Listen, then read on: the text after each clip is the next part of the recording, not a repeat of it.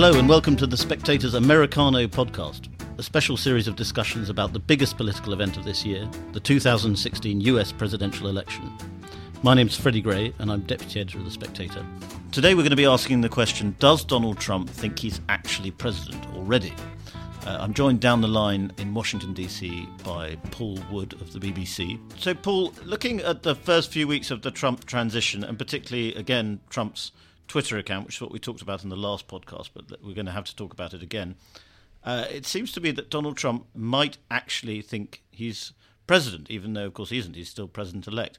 But he's behaving, certainly online, he's behaving in a way that suggests he's a sort of great proto-president, already making trade deals, already issuing foreign policy statements, and behaving in a way that no previous president or president-elect has done.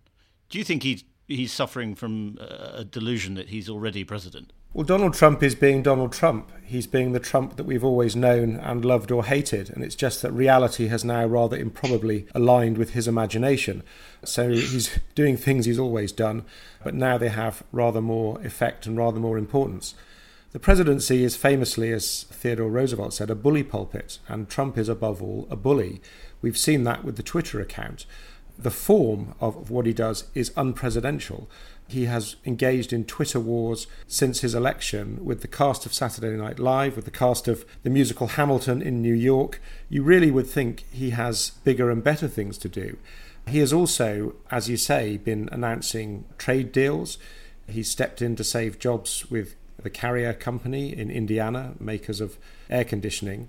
But this is standard Trump. He sounds off. There's just an effect now. But he doesn't have any of the responsibility of government. So at the moment, it seems like he gets the best of both worlds. He can announce these amazing things he's doing, and there's nothing to hold him accountable to. What's worrying, I think, is that this might be a window into how he will behave when he is in the Oval Office. Yeah. And the call with Pakistan was an absolute Trump classic, if the readout given by the Pakistanis is correct. You guys are all terrific, and you know what? I'm just going to come and visit you. Yes. We have a very good satire by Christopher Buckley this week on Trump meeting Putin. And the only downside of it is that the transcript from Trump's conversation is even more ridiculous than the satire. I mean, it's impossible to actually satirise how absurd Trump is. That is the problem, even for as skilled a satirist as Christopher Buckley. And he, I think, has written a piece in The Spectator about a year ago saying that he once imagined in some kind of ridiculous fantasy that Trump would be president, and his wife said, "Don't even write it. You look a fool." In 1996, yeah. But the serious side of this is with, for instance, the Pakistan call, is that President Obama, for very good reasons, didn't visit Pakistan during the 8 years of his tenure in the Oval Office. It's a very complicated relationship. The effects on Pakistan's ballet of death with India are very hard to predict. They're both nuclear powers. And there is Trump wading in and resetting the relationship. You see this time and again. And sometimes he hits the mark, as with Carrier, and other times it's just wildly unpredictable and presumably very dangerous. So I think it's going to be very interesting to see whether people start discounting his remarks and saying, that's just Trump, let's see what the policy actually is, because this is a man who changes his mind not just in the same day, but often in the same interview, or whether he starts having huge, immediate and rather disastrous consequences for the world by behaving not so much like a president, but like a monarch. But the odd thing is at home, it's working. I mean, his favourability ratings are rocketing upwards. It seems to work with the American people.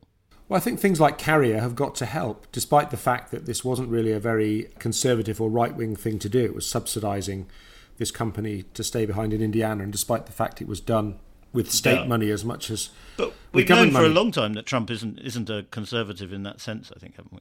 Yes, I mean, it's still a question of what exactly Trump is. And is he going to come to Washington like some rube with no political experience and be manipulated by some very experienced Republican politicians in Congress?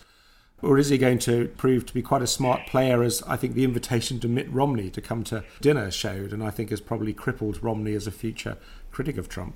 Yes. And it's interesting you called him a monarch. There's been quite a lot of talk about the sort of the new court around Trump Tower.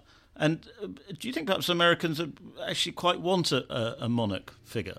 The framers of the Constitution were worried that essentially they were creating a monarch, and if there were not checks and balances, then that's what they'd get, wasn't it? Benjamin Franklin, leaving the Constitutional Convention of 1787, was asked by a woman, "So what have we got, sir? Is it a monarchy or a republic?" And he said, "It's a republic, madam, if you can keep it." Perhaps we're going to see some of those worries play out over the next 4 years. And you talk about Trump's popularity. He's still behaving as if he's campaigning. Yesterday or the day before, he was off again to another rally of his supporters. It's extraordinary. Didn't anybody tell him that he'd actually won the election? Yes, he's doing what is called the thank you tour, isn't it? Well, quite. I suppose you could keep on thanking people. It's a very deep and pathological need to be in front of a crowd and an audience. You and I were in that restaurant in New Hampshire when Trump came in, and long after it was apparent that nobody else wanted to shake his hand or have their back slapped, he kept doing it.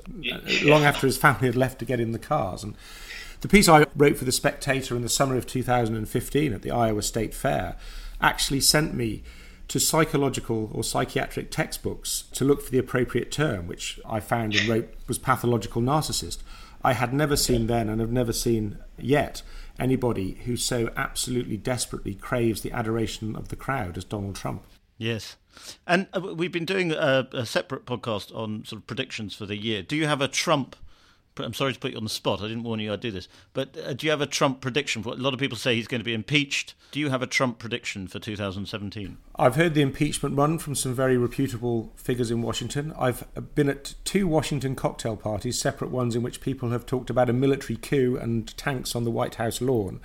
I just think it's going to be a wild, wild ride, and we absolutely should not rule out the possibility of impeachment. So good times for journalism, if nobody else, perhaps. The worse the better, as Lenin said. Yeah. Thank you very much, Paul. And just a reminder that you can subscribe to this podcast anytime on iTunes, and please do.